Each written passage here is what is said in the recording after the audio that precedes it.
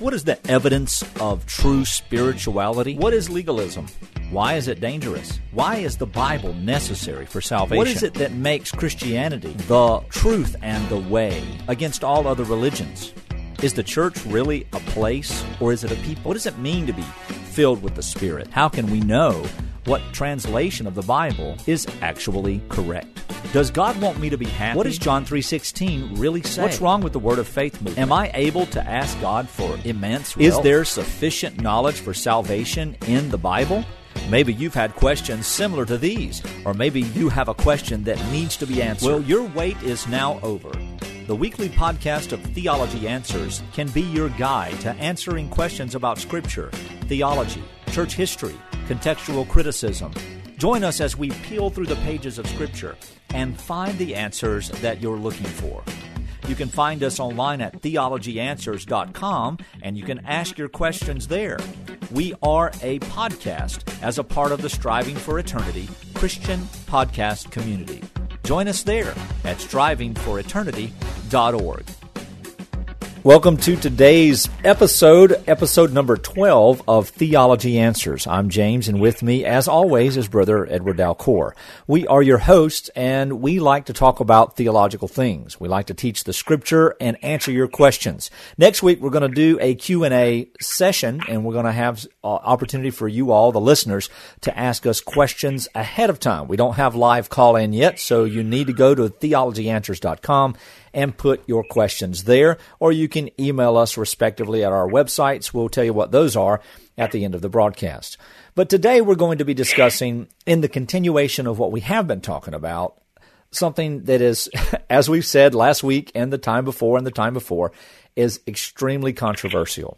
And I say that because, in reality, the gospel is controversial to the natural man. The gospel is controversial to the religious culture of our day. The gospel is controversial to everything because it confronts the very nature of man being able to do anything to affect his own good and doing anything that can affect his own salvation, etc. The age-old question that every culture from the beginning of time has always had is, who is this God? Is there a God, and how can I approach him?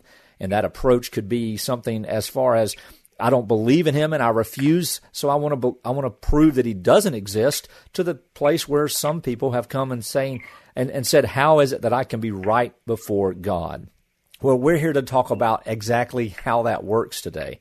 What is it that the Scriptures, that the Christian Scriptures teach us about how we are right with God? And of course, we've done an episode, brother, on justification. We've talked about the limited or particular redemption, limited atonement, and we're going to do an episode in the weeks to come about preservation or being sustained in the faith. But today, we're going to deal with the empowering reality of irresistible grace.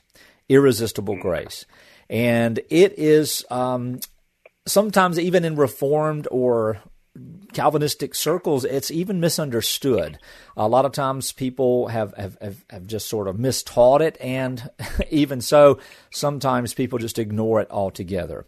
And we start by defining this. I'm going to just sort of define it in brief, and then, Brother Edward, I'll let you sort of take it from there, and we can do a recap of total depravity, and we can just sort of hit this thing. I want to say, too, listeners, that as you hear us talk and teach, you need to understand that these are not exhaustive. We can't take in 45 minutes to an hour and really get everything that needs to be done. And as we talk back into, we will miss a lot of things. We will overcover things that aren't necessarily as essential as other areas. So this is where you can begin to become involved in these podcasts, and you can start saying, hey, what about this aspect of it? Or did you mention this? Or you might have misunderstood what we said, or maybe we misspoke. It could happen. So we want you to engage with us. So we open that door. We promise you several things. One, we will always do our best to use the context of Scripture to prove what we say. And two, you will never be shamed or ridiculed or laughed at. We do love to teach, and we want all of you, even those who do not believe, to have the opportunity to have a safe space for discussion and dialogue on theological things. So for today, irresistible grace. What does this mean? Well, what we can do to define it is to say this, that God in His grace, all basically everything that He desires to take place in the sense, or in the sense of redemption of His individual elect people, will inevitably come to pass. So much so that the work of His mercy and love and kindness in Jesus Christ, grace, that's what that word means, is irresistible. In other words, it cannot be pushed away. It cannot be refused. All for whom Christ died will have an effectual grace applied to them, given to them, empowering them, and they will believe. So irresistible grace is the reality that God, when He gives grace to His people, it does the work that it was intended to do, and that is that they believe on Jesus Christ. And so it has a lot of implications. There are a lot of people who would say, well, irresistible grace means that we don't have a choice. We can't resist God. Well, it is true in some sense, and we can talk about some of those. But I think in a basic way, that is how we need to go forward tonight on understanding irresistible grace. So, brother, I'll let you add to that or correct that or whatever you think. Yeah, it was a good description, and it's a simple description, and it has its basis, of course, in monergistic workings of God. What do we mean by monergistic workings of God? Meaning God works alone. That's right. You're not talking about, the loving acts you do, and even though God ordains all things, we know that. But in grace and justification, in salvation from A to Z, in regeneration, in inward calling, this is God working alone. The work of God, simply put, making an unregenerate and bondage to sin, spiritually alive. It's the working of God alone that makes an unregenerate sinner spiritually alive, or we say, we use the English term, it regenerates him, enabling him now to answer the gospel call and come to Christ. Yeah. And when you're made alive, you always answer in the positive sense. As we'll see later in John 6, Jesus says, He uses the future indicative, all that the Father gives to me, He says they will, hexe, they will come, right, That's to right. me. Yes. They will come, and He says, I'll never cast anyone out. God's salvific grace has the power to intrude upon man's rebellion, upon the unsaved man's rebellion. It really does. Yes. And the biblical doctrine of irresistible grace or effectual calling cannot be fully apprehended, as we were just discussing this. It can't be fully realized, I think, unless the condition of man, unsaved man, is biblically understood. And what did we talk about last week? Yeah, total depravity, right? Inability. Total depravity. Yeah. Yeah, it's total inability. Man is dead. I mean, is he? Yeah, you mean he's not terminally ill? No. Or he's not sick, but he's really dead. Okay. Yeah. And now, if man is dead, where does that put us, though, as a saved person? That's right. Are we still dead? We're just struggling with sin, or did something happen? Well, I mean, we're no longer dead because we've been made alive, and so though we will war against sin, as Paul teaches in Romans 7, we're no longer in bondage to it. So it doesn't mean that we won't sin, but it means that we're no longer in bondage, not only to the curse of sin, but also to the consequence of sin, which is death. We've been made spiritually alive, where we were by nature children of wrath like the rest of humanity, according to Paul in Ephesians 2, because we were dead in our trespasses and sin. So we were spiritually dead, and now we who are in Christ have been made spiritually alive. That's how we are in Christ, because if we weren't made alive, we would have never believed. And so the regeneration. So you're saying that unregenerate man is so spiritually dead. I mean, completely spiritually dead. Total depravity, as we teach. Are you saying he has no ability to come to Christ or please God? None whatsoever. And the Scripture would say in many places where the lost, and of course these letters are speaking to regenerate people. You once were dead, and you who were dead in your sins, you who were the uncircumcision of your flesh, what does it say in Ephesians and Colossians? Paul say, God made you alive. God made you alive. Peter says the same thing. God caused us to be born again. Jesus says the same thing to Nicodemus in John 3. You must be born again. Nicodemus was a brilliant theologian, the teacher of all Israel, and yet he could not, in his wisdom, even with the Old Testament revelation, that's something we also said we were going to do in the future broadcast, about the gospel of the Old Testament. It was sufficient for Nicodemus' salvation, but he could not confess Christ as even coming from God effectually because he had not been born again. So that's where Jesus really teaches this idea of regeneration. And when God does this work, it is effectual grace. And we were dead and we have been made alive. John 11, one of my favorite places in Scripture, when Lazarus is dead for 4 days. We should have talked about this last week, but he was dead for 4 days because there was writing in the Jewish writings, the Mishnah and other places, that thought that the spirit could linger for 3 days. And so Jesus then, on the fourth day, when he goes to that tomb after 4 days, they said, sir, we can't take that stone away because there will be an odor, because his body would have already begun to decay. But Jesus says what? Come out, Lazarus. Come out.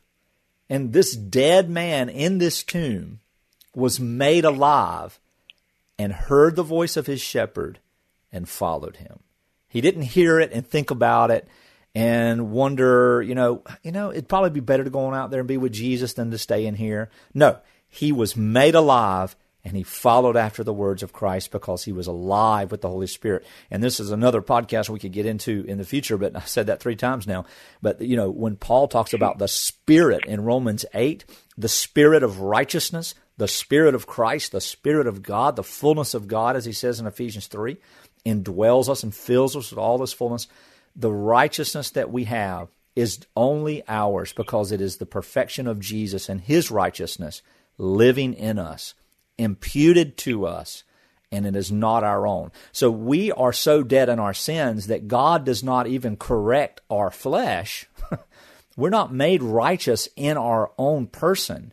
We wear the righteousness of the God-man, Jesus Christ. And the only way that's applied to us is that God causes us to be born again irresistibly. It's something we cannot do. He must do it to us and for us. Right. That's a good illustration of Lazarus. He heard, God would have to make his ear gates open, absolutely, make him alive first in order that he would hear and come out. So he makes him alive, so he comes out, And so I think the irresistible grace or the effectual calling cannot be fully realized unless one is absolutely clear on man's state before he was saved. He has no ability, as we saw last week in John 6:44 and other places.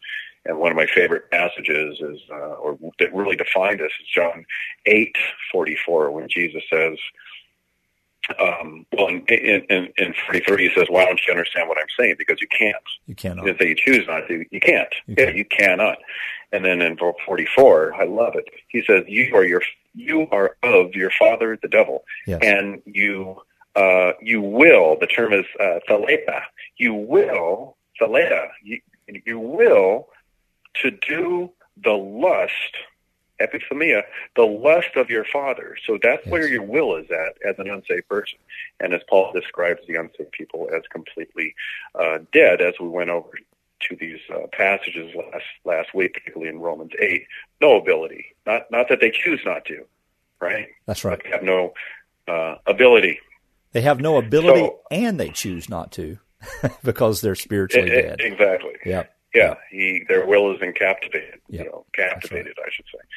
That's why I love, what Paul says in 2 Thessalonians 2:13. When we talked about this passage, we should always give thanks to God for you, brethren, beloved by the Lord, because God has chosen you from the beginning for salvation through sanctification by the Spirit faith and faith in the truth.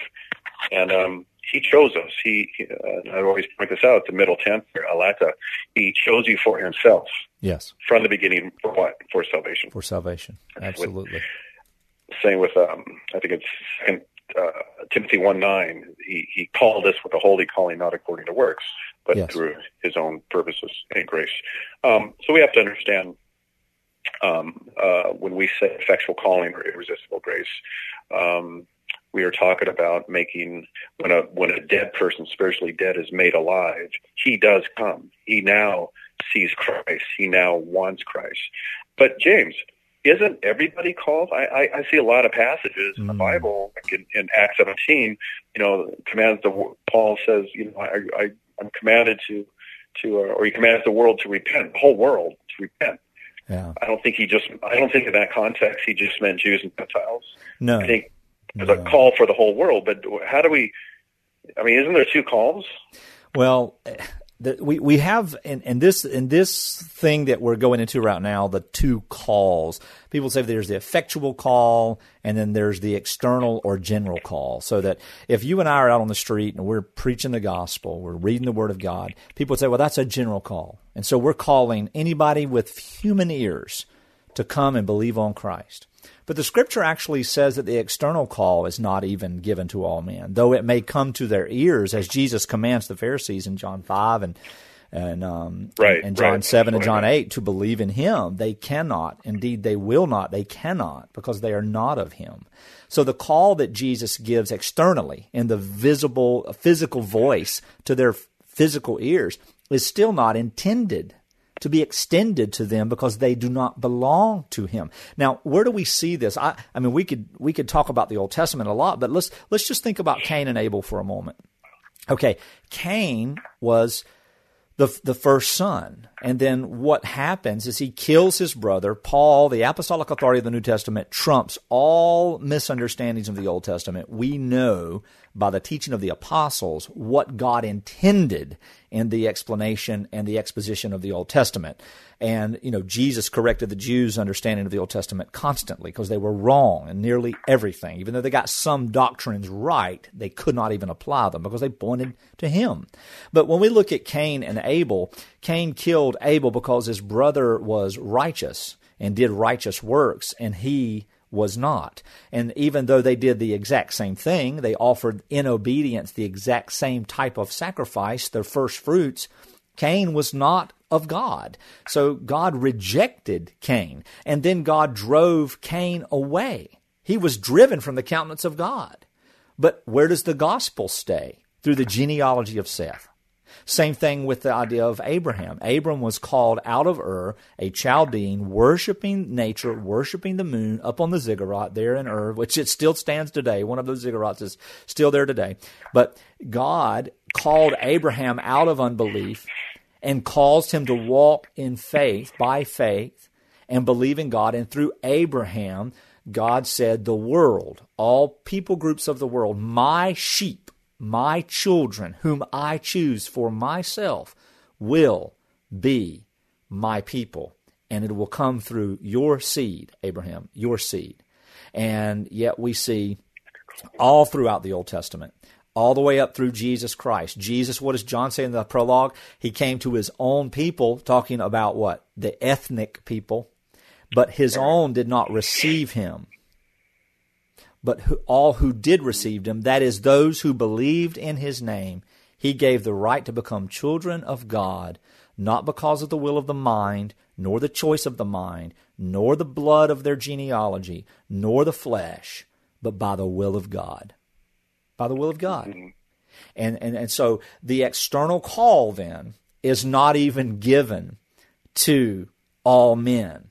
This is not a universal.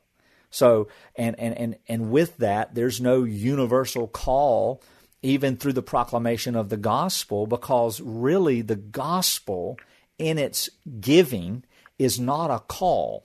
See, we live in a day and age, brother, and this, you might not have thought about this, but I'll go there, and if we've got time, you can tell me we can. If not, we'll move somewhere else. But we live in a day and age where the gospel has become an offer.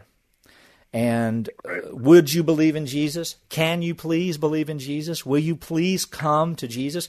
But you don't see that in the Scriptures. Scriptures teach us that the gospel, or by implication, it shows us that the gospel and the narrative is a proclamation. Jesus came and proclaimed salvation. He didn't offer it. He came and proclaimed it. This is salvation. Yahweh has given salvation.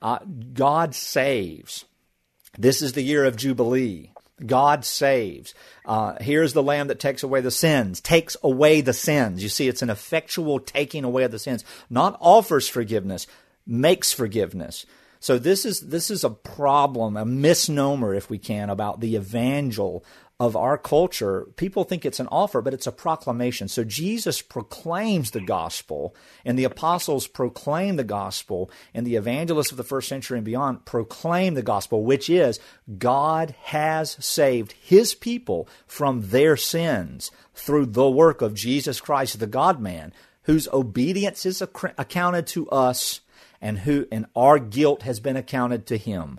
And He has died for us, and He has been raised to life for us. So salvation then, even in the external call, is only a proclamation that God has saved His people. And the only ones who can actually hear it, and the only effect that it will have, are for the elect. And that's a rub right there. So I don't see two calls. There is an external call, but it's really not extended to all men. It's only to the sheep of Christ. Come to your Savior. So come to your sheep. Because a lot of people would be confused because they see passages like, "For many are called, few were chosen." Yeah. In Acts 7, I think it's 51. Stephen says, "How long are you resisting the Holy?" This is the ones Arminians use. How long will you resist the Holy Spirit, and so on and so forth. So they would turn it to the universal offer, and while distorting or not considering what we mean by calling or inward calling to the elect and so on and so forth, or Paul's proclamation when he said in Acts 17, he commands the world to repent. So these are not intended for the elect, of course, but a lot of people would be confused about calls. And most Arminians, of course, would reject flat out that there's even an inward, efficacious call, what we're talking about today. Right, that's right. Just flat out reject it. I would say, to that, passages, 1 Corinthians 18 or 1:18, right? The message of the cross, the word of the cross is what? Moron, right? It's foolishness to those who are perishing. So they can hear the message of the cross, but it's foolishness to them because they're perishing. That's right. They're in the reprobate category, the total depraved or total inability category. That's right. But to us, Paul says, it's the power. Yes. Or who are being saved is the power of God. And since the wisdom of God, the world through its wisdom did not come to know God. That's right. But God was well pleased for this foolish, and we know it's foolishness to the world, because when I preach Christ crucified on the streets, and Jesus, I'm actually presenting Christ, the carpenter, who is, my presentation speaks of Christ. Yeah, a carpenter, but he was the creator of all things. He was God in the flesh. That's right. He was the second person of the Trinity. Yes. And unless you believe in him, you'll die in your sins. That's the proclamation that's given. But people, when they hear, as Paul says, this proclamation, what is it? It's completely foolishness to them. Yes. That Christ is God and that you need to believe in him and all these things. I think that's what we mean when there's, they can hear, obviously the proclamation, but of course it's like anything else. When we talk about this, it's intended for the elect. It's efficacious for the elect, because the others, they hear, but they don't hear. You know what I'm saying? That's right. They can hear, but they don't hear like Lazarus heard. That's right. In that sense. And basically that's what we're dealing with. The efficacious, irresistible grace. And I think, which also is a good point to make before we get into it, a few texts, is that And even some Calvinists, I think, we were talking about this, when someone first embraces the doctrines of grace, they're really a hyper-Calvinist for a while until they're adequately taught. They'll say things like, God just forces you to be saved. Right. They really don't know what they're saying. And what we mean by hyper-Calvinist, anything beyond the doctrines of the biblical teachings of doctrines of grace. There's no formal definition of hyper-Calvinism. I mean, it's absurd to say there's some creed on this is hyper-Calvinism. Look at the words linguistically, the meaning, hyper, beyond Calvinism. Right. It's simple, dimple. I think middle school kids can understand what hyper and then another word means. But anyways, here's what I think a lot of folks, and of course, people that do not embrace the doctrines of grace, that God is the one who grants faith and repentance and the ability to believe. Right. Do you find that a lot of people they just don't consider that God actually grants these things? Yeah. Both faith, repentance. Are you serious? I thought like when I sinned last week when I repented, I thought that was all me. Yeah. That's what we think, but it says, I only repent because God granted me the ability to repent. Correct. Right? Ephesians 2:8-9. Right. And when you look at repentance, we need to know, we need to keep in mind that when we see the word repent and believe in the New Testament, it is on the heels of a gospel proclamation of what God did through the work of Jesus Christ, his Son. And people will come and say, what must I do to be saved? Like they said to Peter, he said, repent. So let's translate that into our common vernacular today. What must I do to be saved? Change the way you're thinking. Change everything you're thinking now about what you can do to be saved. That's repentance. Change everything you think right now about what is and is not sin and that you are a sinner. Think about these things in a different way. So Peter's saying you need to change your mind, which can't be done. All right? And then he says, believe the gospel, because in order to believe in one thing, you have to stop thinking the other way, correct? So repentance is all about what one thinks with their mind, and the antithesis of changing my mind from my self-righteousness or my ignorance or my inability to go, this is absurd, or the foolishness of the cross, is to believe in the gospel that was proclaimed to me. Now, this belief is not something where a man can just come up and go, okay, I believe it works for me like that, or I believe that Jesus is Messiah, or like so many people say, yeah, I believe Jesus died for my sins.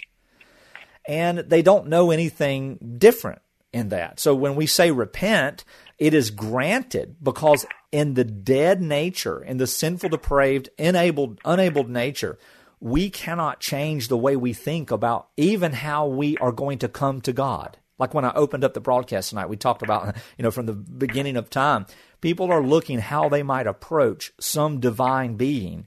And the Jews of Jesus' day had that answer. We know how to approach God. You can't tell us that we're in sin. And then in John 8, they say that the Bible says that they believed in Jesus. But Jesus turned and said to them, you shall surely die in your sins.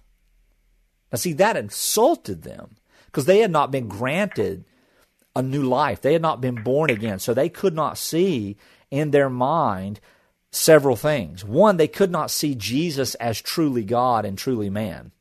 Secondly, they could not see this message that he brought from God that they needed salvation.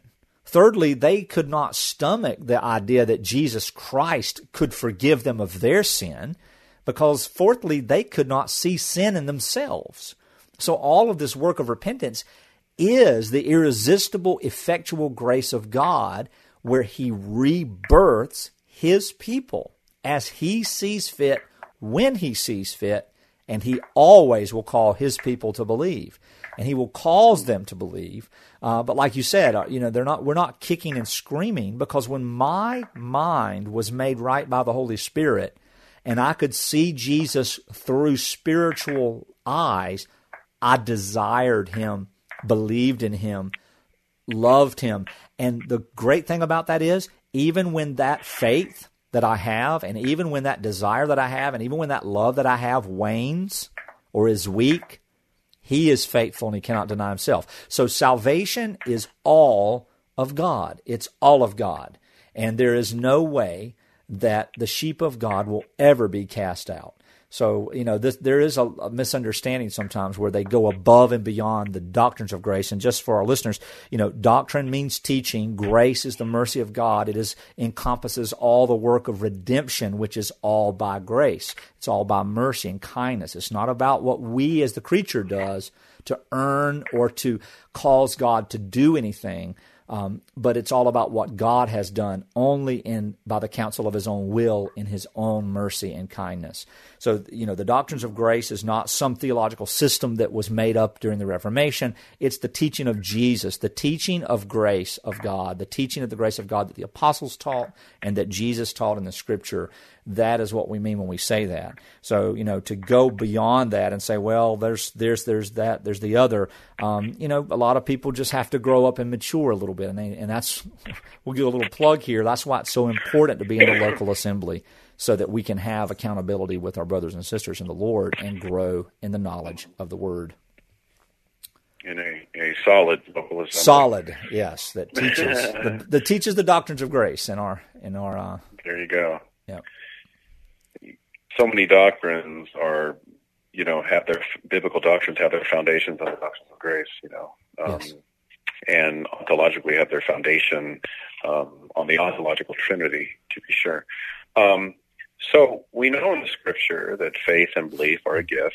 Ephesians 2:8-9, you've been saved through faith. That's not of yourself; it's a gift from God.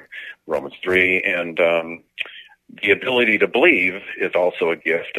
Philippians 1:29. It's been granted to you, right, for Christ's sake, not only to believe in Him, but also to suffer for His sake. The word granted, I mentioned this before, charizomai. Notice the prefix there, charis, grace. Mm-hmm. It's been granted it's a grace gift by God to give you the ability to believe, in the person in hell, reprobate now.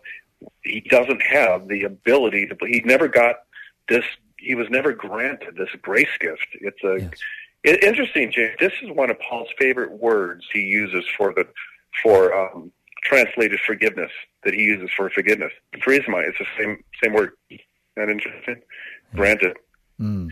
And we know in Acts chapter 5,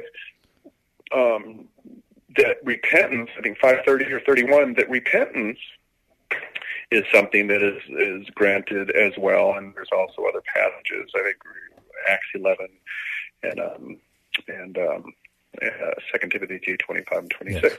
So the unregenerated man is dead in bondage to sin. He has no ability to come to Christ. And the inward calling, the irresistible grace calling, is a necessity. It's effectual. It's irresistible. And what it does, it changes your will.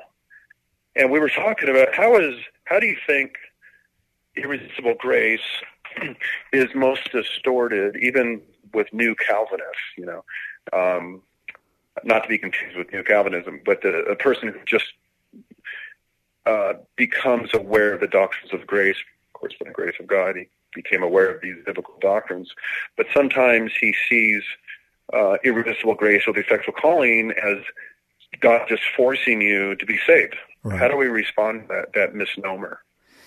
Well, one is that the Scripture doesn't give anything to that nature to teach that. The Scripture doesn't say that. The Scripture uses the idea, and see, you have to keep in mind, too, the idea of irresistible as an adjective was in response to the remonstrance of Dort. And so they wanted to counter the unbiblical notion that there was this prevenient grace that went out to all people. God made everybody able. He woke them up just enough that their ears would work. And they then were given grace, the grace of God, through the proclamation or the offer of the gospel. And then it was up to them to choose whether to believe or not to believe, whether they wanted to be saved or not to be saved. And so in the knee-jerk response to a lot of people who, we're 500 years, well, not quite, but what are we? Well, about 400-something years away from that when Irresistible Grace was first penned. And we prefer to call it effectual grace, the present day. But irresistible has implications for some young believers when they start to go, well, you know what? I mean, I was laying in the bed and I hated God, and all of a sudden I woke up preaching. And there was nothing I could do about it. I didn't know what was coming out of my mouth. And it's not quite that absurd, but I do hear people use it in that way, that they'll actually preach that. They'll say, you know, this is how God's going to save you. You're just going to hate Him one day, and then one day you're going to love Him. Now, that may be true, that is true of you when God does save you. Of course, that's true. But there is a giving of the gospel. There is a working of the Holy Spirit. There is an inward call that always results in salvation and the Holy Spirit bringing life to you. And then in your cognitive mind, you willfully and joyfully, you joyfully believe on Christ. It is a beautiful joy that looks ridiculous to the world. It looks foolish to the Greek, and it's a stumbling block to the Jew, because we who have been made alive, we willfully believe. We willfully believe. We've been made alive, and faith is a gift of God from that new life. It is the outcome.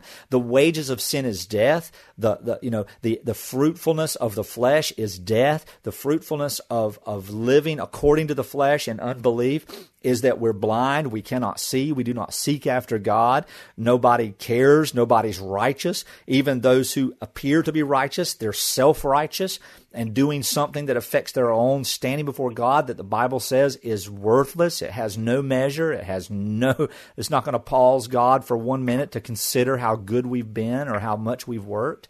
But the Bible says God has caused us to be born again. He's made us alive. It talks about this, and just in the narrative of Scripture. What does He say? That God in chapter 4 of 2 Corinthians, that God has shone in our hearts to give us the light of the knowledge of the glory of God in the face of Jesus Christ. In the contrast, that those who cannot see the gospel are perishing because they can't see the gospel because God hasn't shone in their hearts.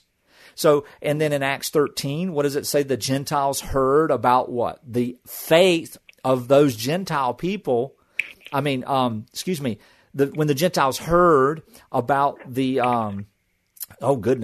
about the gospel going to them, what does it say? They rejoiced and glorified the word of God, and as many as were appointed to eternal life believed. So we don't see where people are screaming and crying, oh God, I didn't want to believe, I can't stand this. I mean, these people were rejoicing at the new birth that they just experienced, because they loved Christ when they could see Him with true spiritual eyes. That which is flesh, that which is the spirit is spirit, and you cannot see the kingdom, you cannot enter the kingdom unless you're born of the Spirit. You're born again. Acts 16, remember Lydia? What does it say? The Lord opened her heart that she would pay attention to what was said by Paul. I mean, you can't get any better than that. You can't come away with that and say, well, that's just Lydia's decision. She just sort of molded around. Look at the salvation of Paul. Paul was going to Damascus with the authority in hand from Rome and the Sanhedrin to capture, seize, and incarcerate, and ultimately execute the apostles and anyone who were part of the way, the church of Jesus Christ. But Christ showed up, and what? He regenerated him. Paul had zeal according to the law. Paul had a passion for the things of God. Paul loved the law of Moses. He loved the promise of Messiah. And when God took the scales off of him spiritually, off of his spiritual eyes, he saw and he beheld and he worshiped and he rejoiced. And he got up off the ground, got back on that horse, and was led in physical blindness, though he had spiritual sight, to Damascus, knocked on the door of the very man he was going to arrest, and began to want to preach that day the goodness of Jesus Christ. This is a supernatural work of God. And that's not just my take on Paul's testimony. That's Paul's testimony. That's Paul's testimony. So that's how I know I'm probably talking a little too long on that, but that's how I answer that. Let's don't add to what the Scripture doesn't say, and let's put things in perspective. And we've got a lot of work in our culture to erase a lot of bad language, because I think it's sometimes teachers and pastors' fault because they just use terms without truly teaching what they mean, and people just go away with it and make up their own conclusion. They infer too much and implicate too much outside of the realm of the authority of Scripture. But what are some other texts? I know we've been in some text in the last few weeks, and let's hit some of those with the time we have left.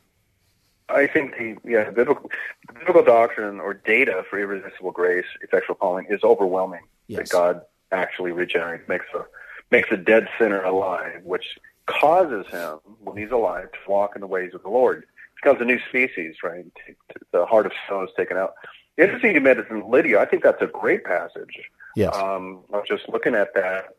Interesting though, in the original, when it says from the original, literally reads, while Lydia continued to listen, in perfect tense used there. So she was repeatedly listening. And then when it says opened her heart, the area is indicative, God once for all opened her heart. Amen. To have her apply her mind to the things that were being said by Paul. But I think, it's beautiful. That is good. I think through a second point, through regeneration, that we know that the hidden things are revealed only through regeneration. Irresistible calling, right. Irresistible grace, effectual calling.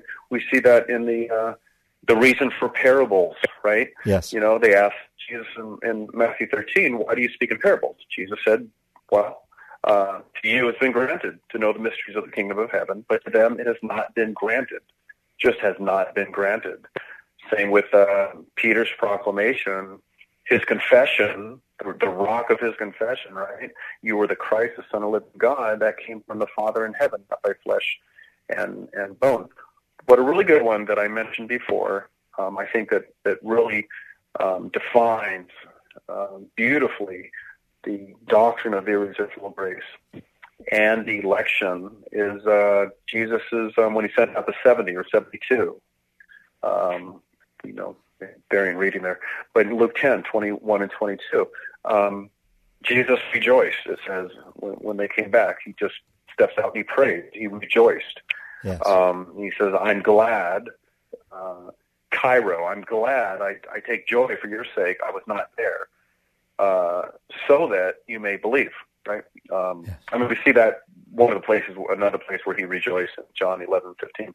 But here it says, he rejoices because it says, you, Father, have hidden these things from the wise and intelligent, and have revealed them to infants. Yes, Father, this was well-pleasing in your sight. Yes. No one knows the Son except the Father, yes. And who the Father is except the Son, and anyone to whom the Son wills to reveal, right? Yes. Reveal him. So we see that divine information, that salvific grace, once it's given, the response is irresistible. With Lydia, with the other examples, and we'll see in a second with John 6, it's irresistible. Yes. You do come. You do. And he irresistibly calls, and it's always effectual. When he irresistibly calls, inwardly calls, it's always effectual. We were talking about the calls, and the ones who hear, but it's foolishness to them. It's not it's just foolishness. Yes. But the ones that God makes alive, it's the power for salvation. So I think another two sets of passages, and we can really look at these two is in Romans 8 and John 6.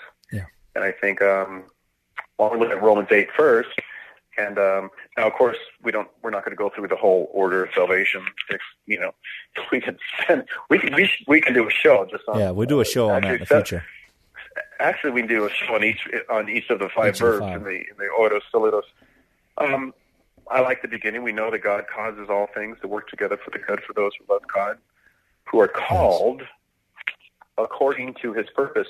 I made this point before. The English pronoun his is not in the Greek text. So in the Greek, it's more pointed, I think. Yes. called according to purpose. Boom. I mean, it's so pointed. And in 29, for those whom he foreknew or foreloved, he also predestined to conform to the image of his Son in order that he would be the firstborn among many brethren. And in verse 30 and 31, and these whom he predestined or predetermined, or iso, predetermined beforehand, he also called. Now we know this call is irresistible and effectual because follow the verbs. They're linked together. That's why we call it the golden chain of salvation. Yes. For those also he called, these whom he called, he also justified. These whom he justified, he also glorified. And we talked about why it's in the past tense, a futuristic, a future prolific. He's so convinced that you will be glorified. He puts it in the past tense, puts it in the areas like all the other verbs.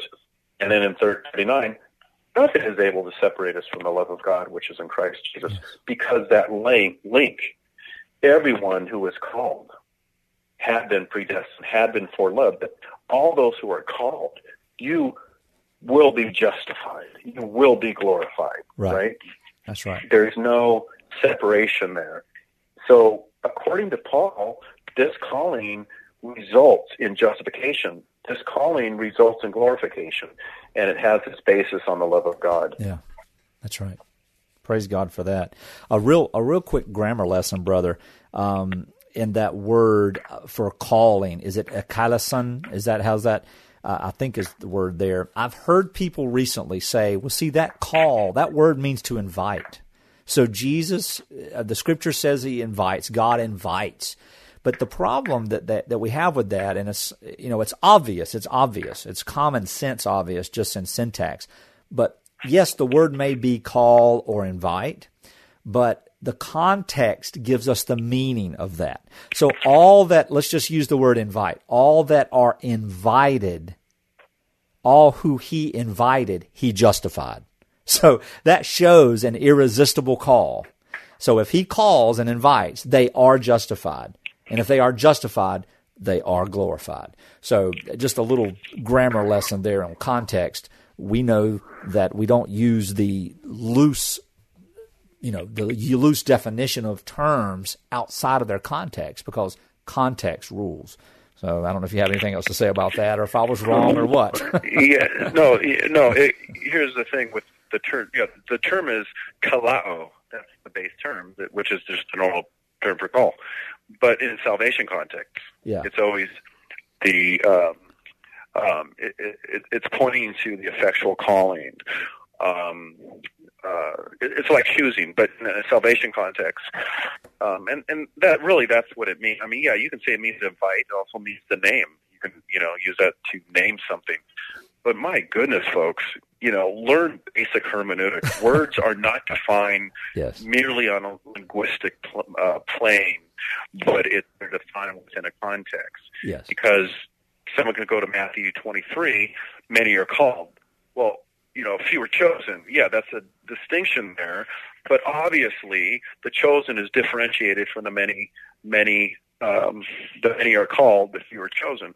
Obviously, context rules. Context is the king here. So really, ones that say invite, I mean, would they be consistent? Look at every place that kalao is used and say, "Oh, that means invite." I think it's used in the Greek New Testament. Gosh, it seems like 150 times. Just the term. And it has a variety of applications. So my goodness, to say it just means invite. Yeah. Come on. Yeah. It's a very poor hermeneutic.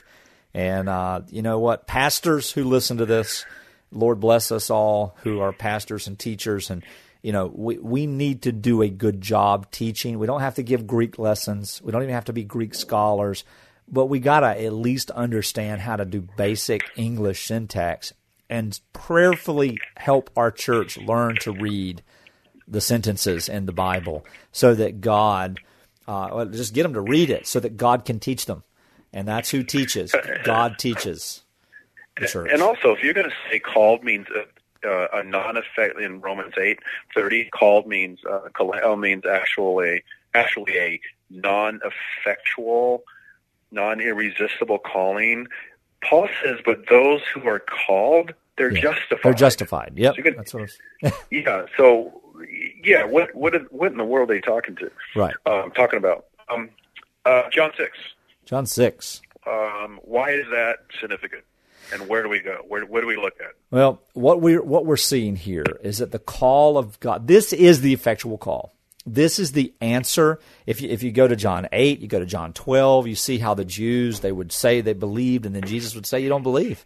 We'd see all the way through Paul's ministry where people would, they could not believe, they could not see, they refused to believe, whatever the terms they use there.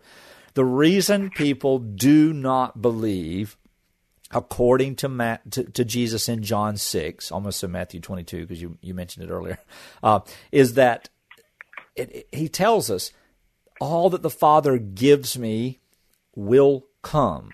So there's some things happening there, and Jesus expresses the power of God's effectual work of redemption. Those who are given to the Son, and we could have a broadcast on this as well. We should be taking our own questions, brother. But Jesus has people who are given to him, and the Scripture says it's those for whom he died. When he atoned on the cross, he atoned for those that had been given to him. And so those who hear the gospel proclamation have been and come to Christ, and that word "come" there means to believe. That's the context there. Those who believe in Christ. Here we have Jesus talking just after he had fed the 5,000 plus, and they came after him and wanted to what? They wanted more bread. And they say, "Oh, master, teacher, how did you get here? When did you come here?" And he turns to them and he rebukes them and says, "Do not labor for the bread that perishes, but for the food that perishes, but labor for the bread that endures into eternal life." And then he proclaims himself that bread that comes down from heaven that gives life. And they say, "Well, what sign do you bring?" They wanted the bread out of the Ark of the Covenant. They wanted the bread to prove that Jesus had something that was imperishable in his hands. No, he is the imperishable bread. That was a sign that pointed to Christ. The story of the manna that was in the Ark of the Covenant, which was a legend anyway. It wasn't even biblical. So this is all that's happening there. The Pharisees and the Jews are upset with Jesus. They're just driven to despair. Then he tells them that not only will that they can't come unless the Father gives, but that those that the Father do give will come. And then whoever comes can never be lost. They can never go away. This is irresistible. This is an irresistible work of God whereby he gives you to Jesus and you can't escape. And here's the cool part. You don't want to escape because he's not coming here to do his own will, he says, but the one who sent me. And this is the will of the one who sent me, verse 39 of chapter 6, that I should lose nothing of all that he has given me. And we could go from there. I don't know what else you want me to say, but let's work through these. Let's work through this text right here, brother. It's hard to quote verse 37 without quoting verse 35. Yep. Christ says, "I'm the bread of life," and whoever is interesting because you made a very good point. Coming is tantamount to believing. Believing. That's eating what it means. Eating his flesh, drinking his blood, coming to him, hearing, they're all synonymously, contextually connected. It's trusting, it's believing. Yes. Plus they're all participles in John's literature. It's beautiful, showing the ongoing faith. He that is coming, ergomenos, he that is coming to me, shall never, not an impossibility, hunger. Right? And he who is he's stewing on, he who is believing in me will never, not an impossibility, go hunger. Yeah. And then he says, but some of you don't believe. Yep. Some of you here do not believe. Now, in verse 37, he explains why. All that the Father gives me, this is why some of you don't believe.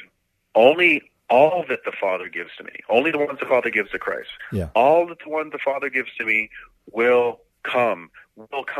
Hexe, future indicative. And the one who comes to me will never, ume, ekbalo, exo, never, not a possibility will I cast them out. For I come down to heaven not to do my will, but to do the will of him who sent me. A beautiful distinction of the two members of the Trinity before time.